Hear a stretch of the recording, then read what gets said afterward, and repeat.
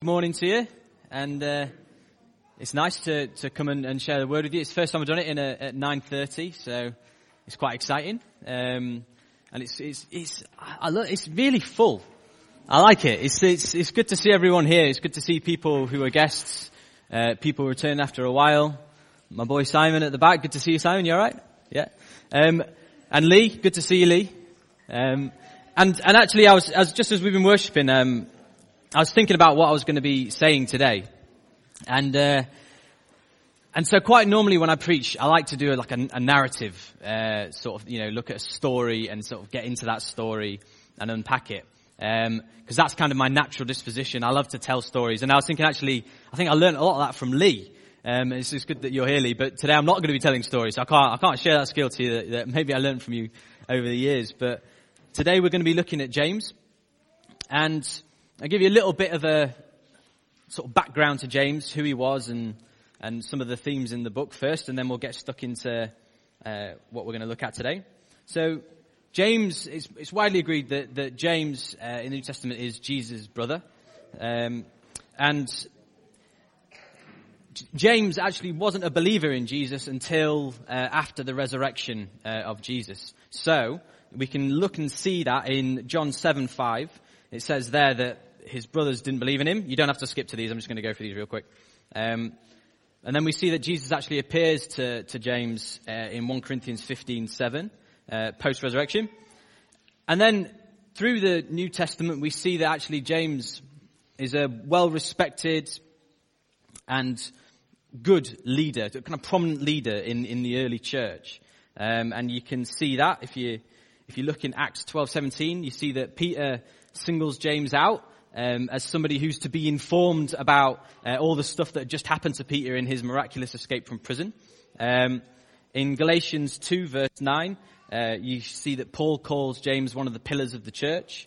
And in Acts 15, 13 to 22, you see there that actually James gives the closing speech or talk or whatever you want to call it at the Jerusalem Council. So he was quite a prominent guy in the early church, a leader. And so what he said was carried with great renown, and so that was James, Jesus' brother. And I like this, he's a tradesman, probably. Because he, me and Mike, picking up the tradesman.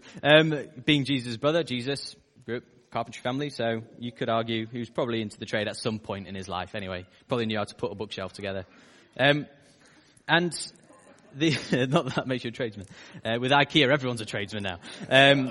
But the feel of the book, I reckon you can get quite a lot of the feel for the book if you just read James 1:1. And James introduces the book, and actually we learn who he's writing to as well. In James 1:1 it says, James, a servant of God and of the Lord Jesus Christ, to the 12 tribes and dispersions, greetings. It's quite a to-the-point introduction. It's not a very long introduction about himself, nor what he's about. He kind of tells you what he's about straight away. Servant of the Lord and Jesus Christ. It's kind of simple, to the point. And that is kind of the feel of James in general. The whole letter has a kind of, almost like an abrupt sort of ness to it. And as you read through it, well, as you started there, we see that he's speaking actually to the Jewish believers as he greets them. And it kind of gives us a little idea about when this letter was written as well, in that he doesn't mention the Jerusalem Council, he doesn't mention anything like that. So it's widely believed that this is probably one of the first letters that is written in the New Testament as well. And it has a kind of Old Testament Proverbs feel about it, a little bit like a Jesus Sermon on the Mount feel about it if you read through it. Other letters, epistles in the New Testament can seem a little bit more like symphonies, so they kind of weave truth together with order and flow. When I read James, the image that came to mind in terms of how I would describe the letter that James writes is more like a boxer. And so he makes no apologies from sort of jumping from topic to topic, and often is quite abrupt and quite straightforward with what he says. And I think with boxers, when they've got a good jab, that's kind of like the book of James, is that he kind of hits you with a truth and then skips to another one. And so you can kind of get slapped in the face with this, we're looking at, temptation and persecution, bang. And so you then have to kind of shake it off a bit, think about it, what is James saying there? And then all of a sudden, bang, hit you with another subject as he goes through the book. It's sort of like subject after subject. I love it. I really enjoy reading the book. It's not that easy a book to read as a Westerner. A lot of the stuff that he talks about and covers can be quite difficult to get into and understand within our culture. But when you do take time and kind of shake off the jab in the face that he throws at you, it's full of good stuff. I'd love to go through the whole book with you this morning, but I definitely don't have time for that. We've got about half an hour, so that'd be impressive.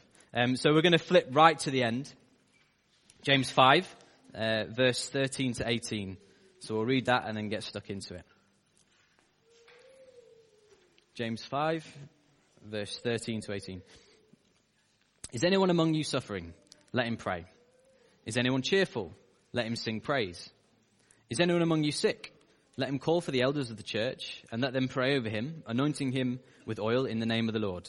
And the prayer of faith will save the one who is sick, and the Lord will raise him up. And if he has committed sins, he'll be forgiven. Therefore confess your sins to one another and pray for one another that you may be healed. The prayer of a righteous person has great power at its working. Elijah was a man with a nature like ours, and he prayed fervently that it might not rain. And for 3 years and 6 months it didn't rain on the earth.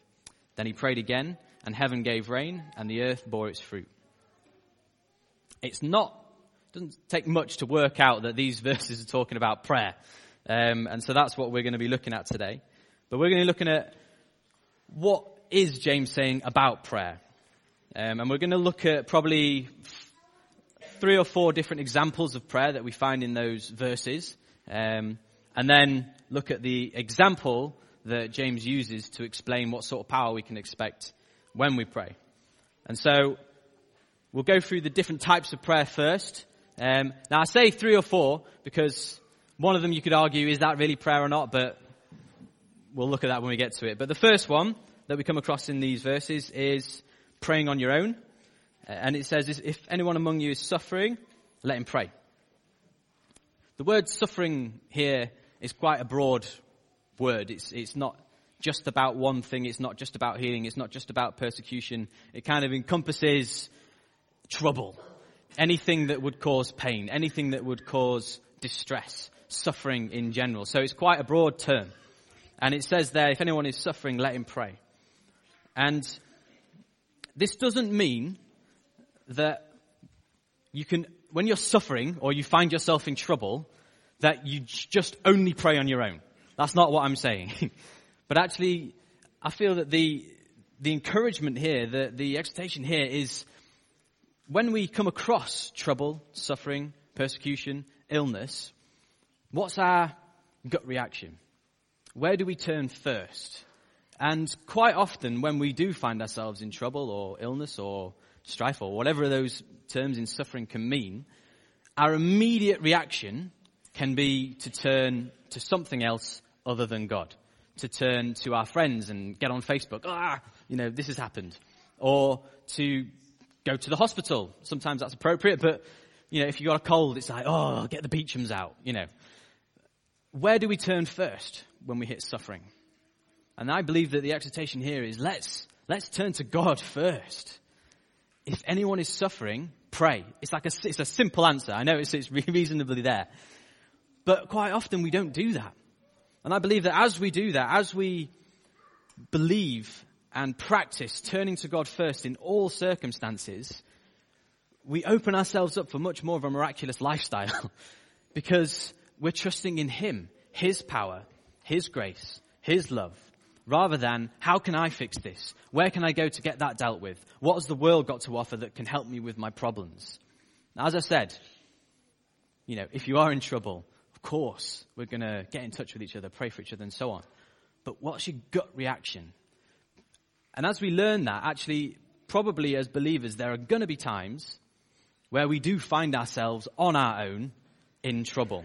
And if we're so used to kind of turning to other sources for relief, when those times come, it can be like, But actually, if we train ourselves now, actually, in all things, whatever comes, my gut reaction is to turn to God, because He's trustworthy.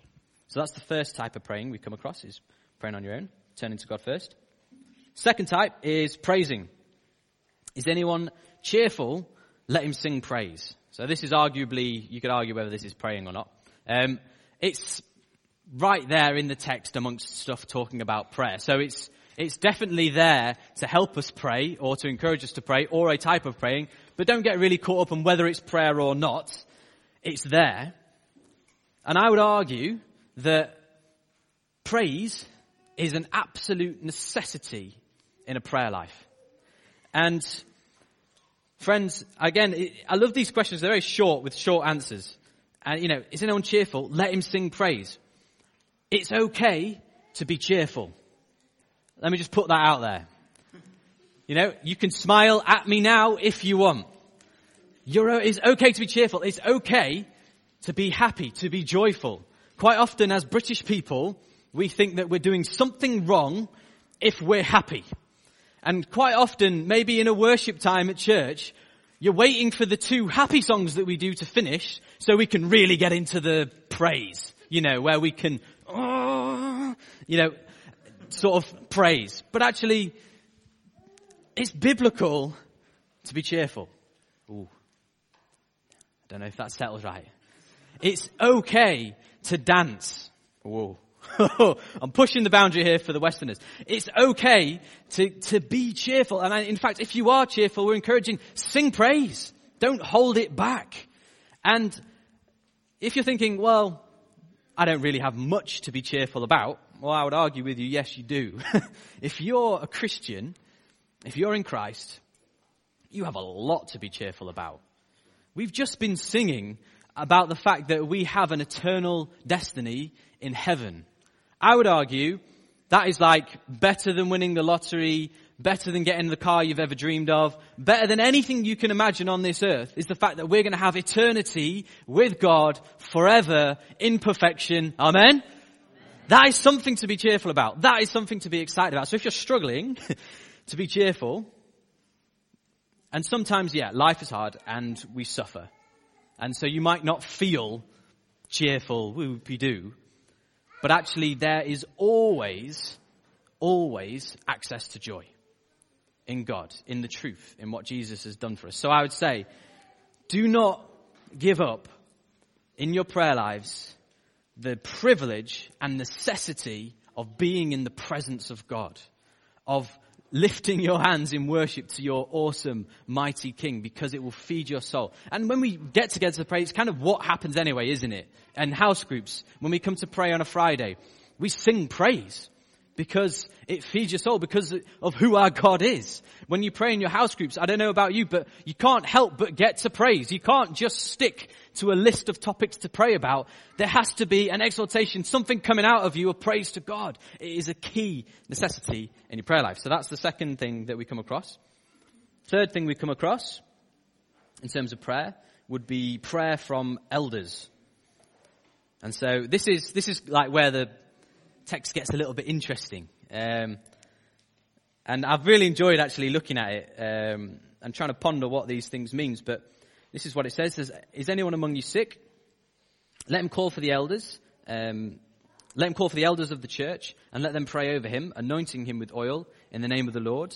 And the prayer of faith will save the one who is sick, and the Lord will raise him up. And if he has committed sins, he'll be forgiven. There's quite a lot of stuff in there. And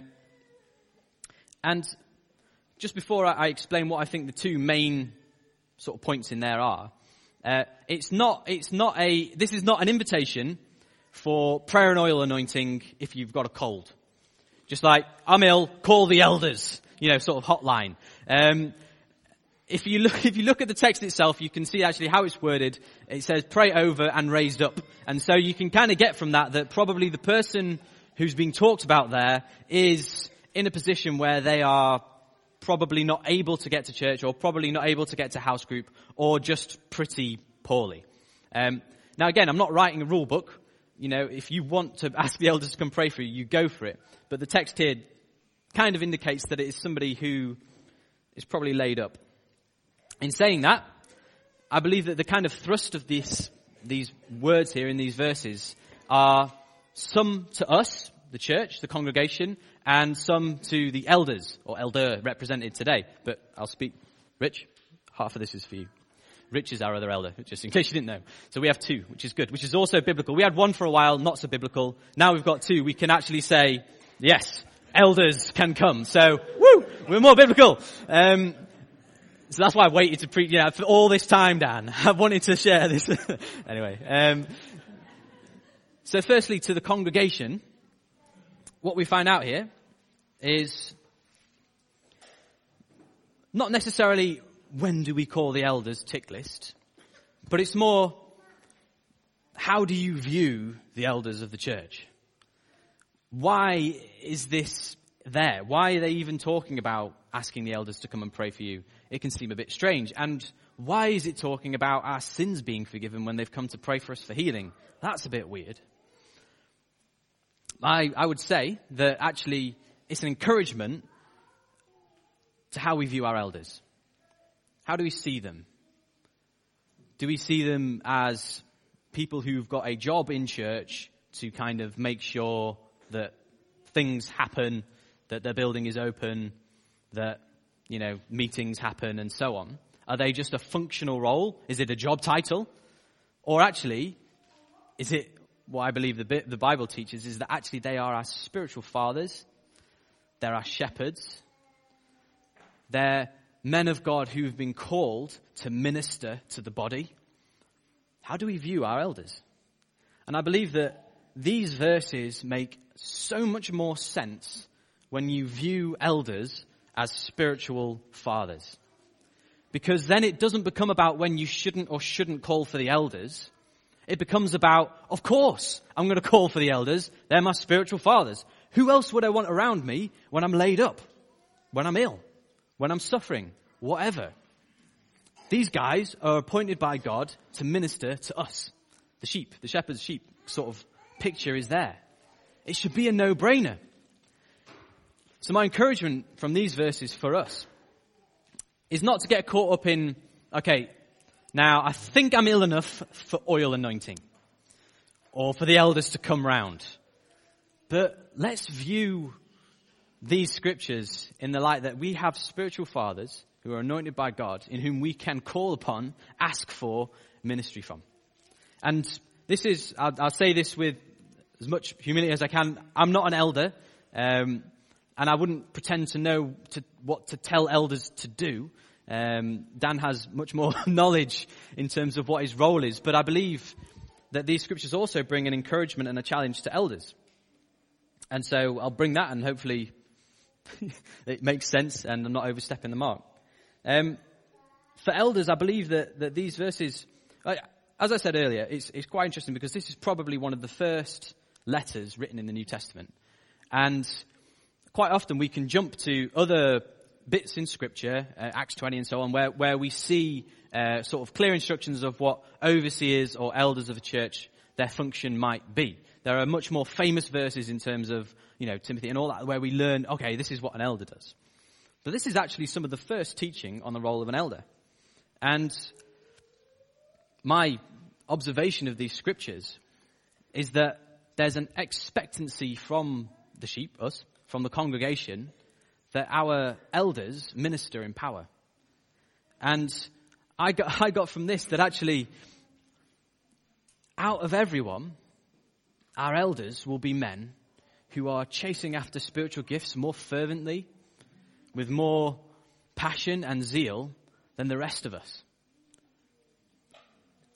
Because they have been given this role as men of God to tend the sheep.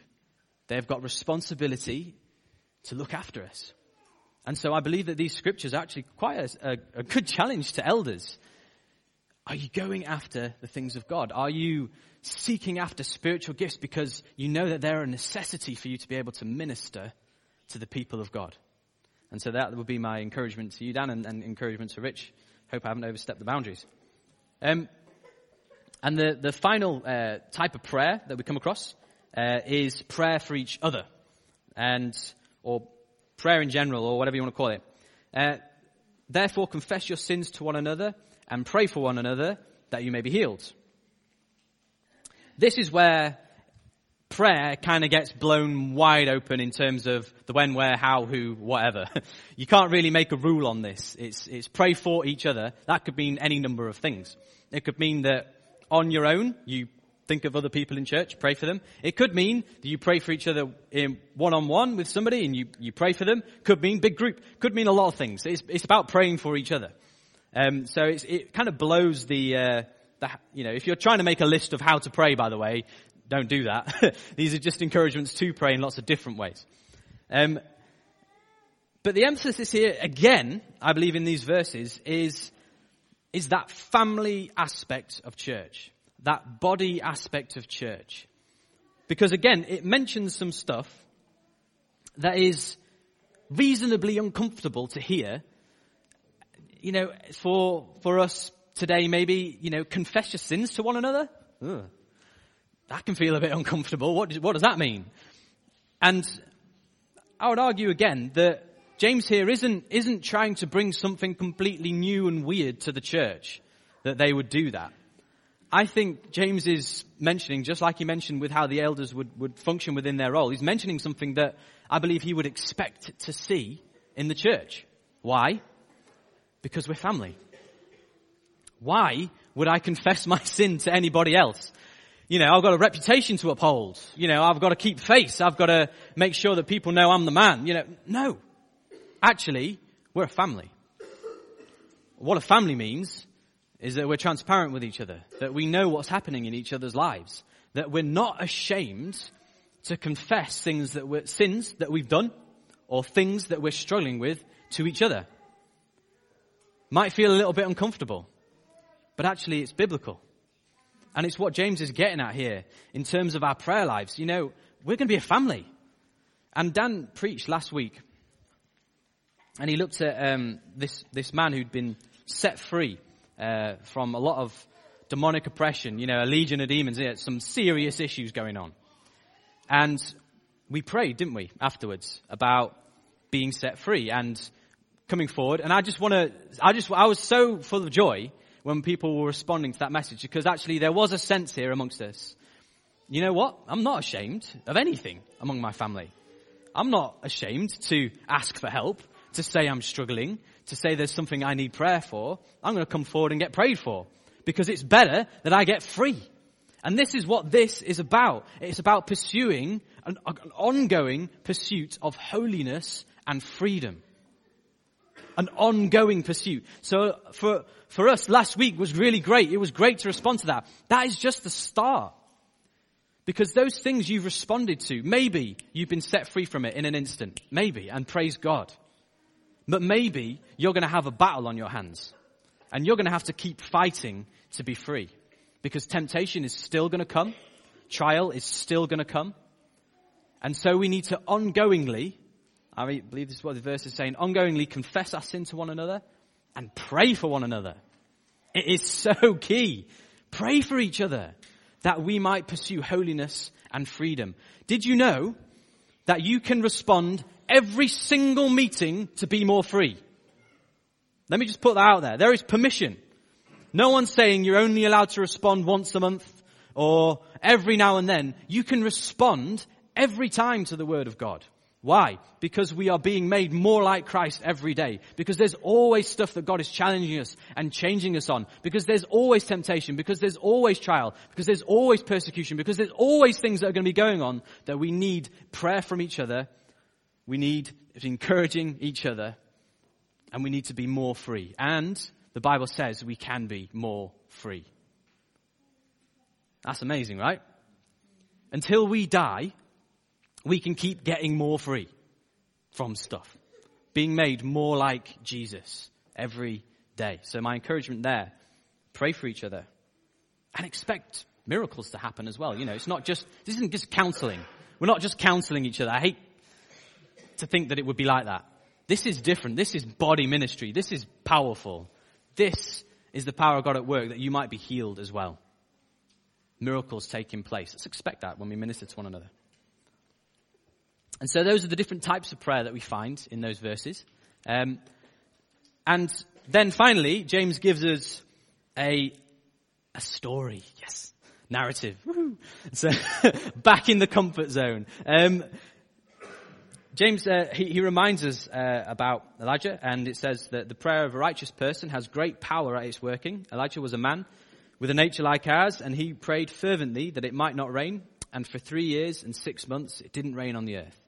Then he prayed again, and the heaven gave rain, and the earth bore its fruit. This is James's example, when he's just talked about all these different types of prayer, ways to pray. This is his example of the power that can be expected when we pray. Now, that's a pretty high bar. You're looking at an incredible miracle there that happened. It stopped raining for 3 years because someone prayed. And it started raining again because someone prayed. And for a few of us, we can get stuck in this, it's just, he was prophet. He was kind of big guy, anointed by God. That was Old Testament stuff. Guys like him don't exist anymore. It was a different time. Well, that's not what James is saying. He's saying the prayer of a righteous person has great power at its working. Elijah was a man with a nature like ours. That means you. That means me. And I'm trying to look at everyone at this moment because no one is excluded from that statement. If you're in Christ, that's you. And you say, hang on a minute, righteous person. Yeah, that means if you're in Christ. If you are a Christian, if you have accepted what Jesus has done, he has made you righteous. Therefore, you fall in that category of the prayer of a righteous person. It is not because you have attained righteousness. You have not worked yourself up to be good enough, to be confident enough, to be able to pray like this. It is because Jesus has made you righteous. And in the truth of being made righteous, we can stand and pray prayers like that and believe God will do it. You believe that? It's sometimes difficult to get our heads around. I'm constantly trying to get my head around the fact that I've been made righteous because I see all my flaws and the fact that I'm not always a very good person. But that doesn't mean anything in regards to these scriptures. What I think I'm good or bad at means nothing. It's how Jesus looks at me. It's how God views me. He views me as righteous, and he invites me to pray. He invites me to pray. And so in doing that, he makes me more like Christ.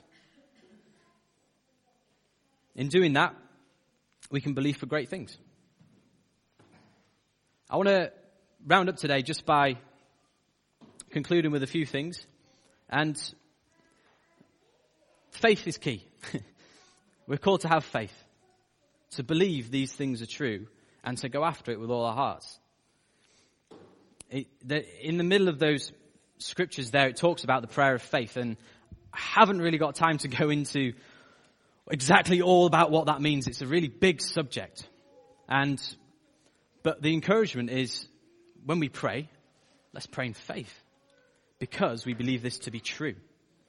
And we've just moved into being 3 congregations as a church.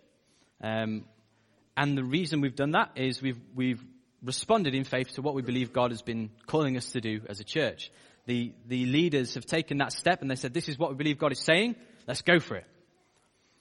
And our heart is that in doing that, we might see more people saved, that we might grow as a church and have more impact as a church in this city in different ways, lots of different ways. We don't know exactly what all those ways are going to be. We'll see what happens. I would argue that at this time is a time to really get stuck into prayer. We've done the move. Yeah, we've done the becoming 3 congregations. Let's not then settle back and fall into a routine. I believe now is the time to be right on the front foot in prayer, right on the front foot in seeking God, in ministering to one another, in going after God, in having our gut reaction being to turn to God first, in praying for each other and confessing our sins to each other, in all of these areas that we are being on the front foot so that we can see the kingdom of God advance in our city. It's what we want, isn't it? We want to see people saved. We want to see the glory of God proclaimed across this city. And I would argue that prayer is an absolute necessity an absolute necessity. When we meet on a Friday evening, be there. Let me encourage you, be there. It's a great time where we as a church get together and call on God for lots of different things that we're doing as a church, but we call on God for our city, for our nation. And, I don't know how many people are in each congregation, but at a prayer meeting, we probably have around about 50 people turn up. I would say, wouldn't it be amazing if as a church we got behind prayer and these prayer meetings just got more and more full? Not because we need more people there to pray so God does stuff. No. It's because we've got hold of the fact that just like Elisha, we can pray for great things and they'll happen. When we are seeking God's will, when we are seeking his face, asking him, Lord, what is it you want to do in this city? And suddenly something rises up amongst us and we begin to pray in faith for these things. We can believe, yes, Lord, you're going to do that. And we stand in it, and it may take weeks, it may take months, it may take years of prayer, but let's go for it. I mean, what else are we going to do other than seek God for this city? It's where it's at. And as we do that, I believe God's going to pour out. We've had words shared with us this morning, let's believe that stuff. As we approach God more, he fills us with his love, we get a greater understanding. It kind of comes out of our hands and it comes out of our mouth. If you want to get some practical examples about how to go for it in terms of practical stuff, what to do, read the rest of the book of James. It's a very practical book. It says, actually, let's go and do some stuff. But that gets produced in you through understanding who God is, what God has done for you, what he has won you into, and what the kingdom of God is all about. The more we seek him, the more we believe in his scriptures, the more we allow that to dwell in our hearts and fill us richly, it will cause us to have action, because our faith, the things we're believing, will produce fruit in action. It will happen. We don't have to force things. We don't have to just do things for the sake of doing things. God wants to stir things in our hearts. Are you seeking God to allow him to stir things in your heart that you might do in this city? That you might reach out to your neighbor? That you might believe to pray for the sick and see them healed? Step out in spiritual gifts. Serve amongst us here as a church in different ways. This is what we're called to do. And we're going to end today by praying. Point of the sermon. And I just want to encourage you, as we pray, I'm just going to invite you to stand. And I'm just going to pray a prayer that is, like we were hearing, we want to be abandoned to God, don't we? I mean, there's no better thing. There is no greater comfort than to be abandoned to the almighty God of everything. And I want to invite you not just to pray if you want to do it to me, Lord, then do it to me. But Lord, I want to go after your kingdom. Lord, let your will be done in my life. It's a different way of praying.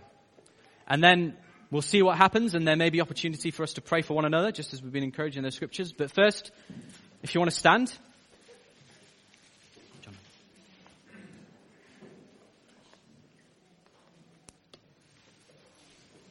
And we'll seek God.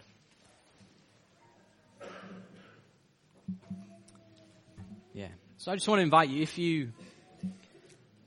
if you have heard some of the words that are shared this morning, and you've heard some of the ramble that I've talked, and God is challenging you to give him more of yourself, to say, Lord, I'm all in. I'm game with this. I'm going for this. This is what you've put me here for. I'm in your church. Then I'm just going to pray, and if you want to respond, that would be great. Lord, thank you. Thank you so much for what you've done for us. Lord Jesus, you've made me righteous. Lord, you've made me right before God. Lord, no longer having to cower in the shadows in my sin. But Lord, you have clothed me with righteousness, that I might come into your presence freely, without guilt, without condemnation. That is what you have done for me, Lord Jesus. Thank you. Thank you so much. And Lord, you invite me, and you invite us as a church to take part and be part of your kingdom advancing in the earth. Lord God, this is about what we do individually. It's about what we do as a church. It's about what we do in this nation. It's about what you do in the nations. Lord, would you fill us with the Spirit? Lord, that we might say, Lord, I'm in for your kingdom. Lord, I'm all in for your purposes. Lord, I want to know your will for my life. Lord, I relinquish my own self-control. I give it to you, Lord. There is no better place to be than trusting the one who is ultimately the only one we can trust, the Lord God Almighty. Lord, we turn to you first. Lord, anything we're facing, we turn to you first. Lord, I pray for this church. Would we be a church that it is not weird for us to confess sins to one another? It's not weird to invite the elders round to pray for us. It's not weird for the elders to be demonstrating power amongst us. Lord, because this is your body, this is your family, this is your people, Lord, and you're here by your presence. What a joy, what a privilege. So Lord, we just want to say, we're all in. We want to go for your kingdom, Lord. Whatever you want to do in this city, would you do it? In Jesus' name.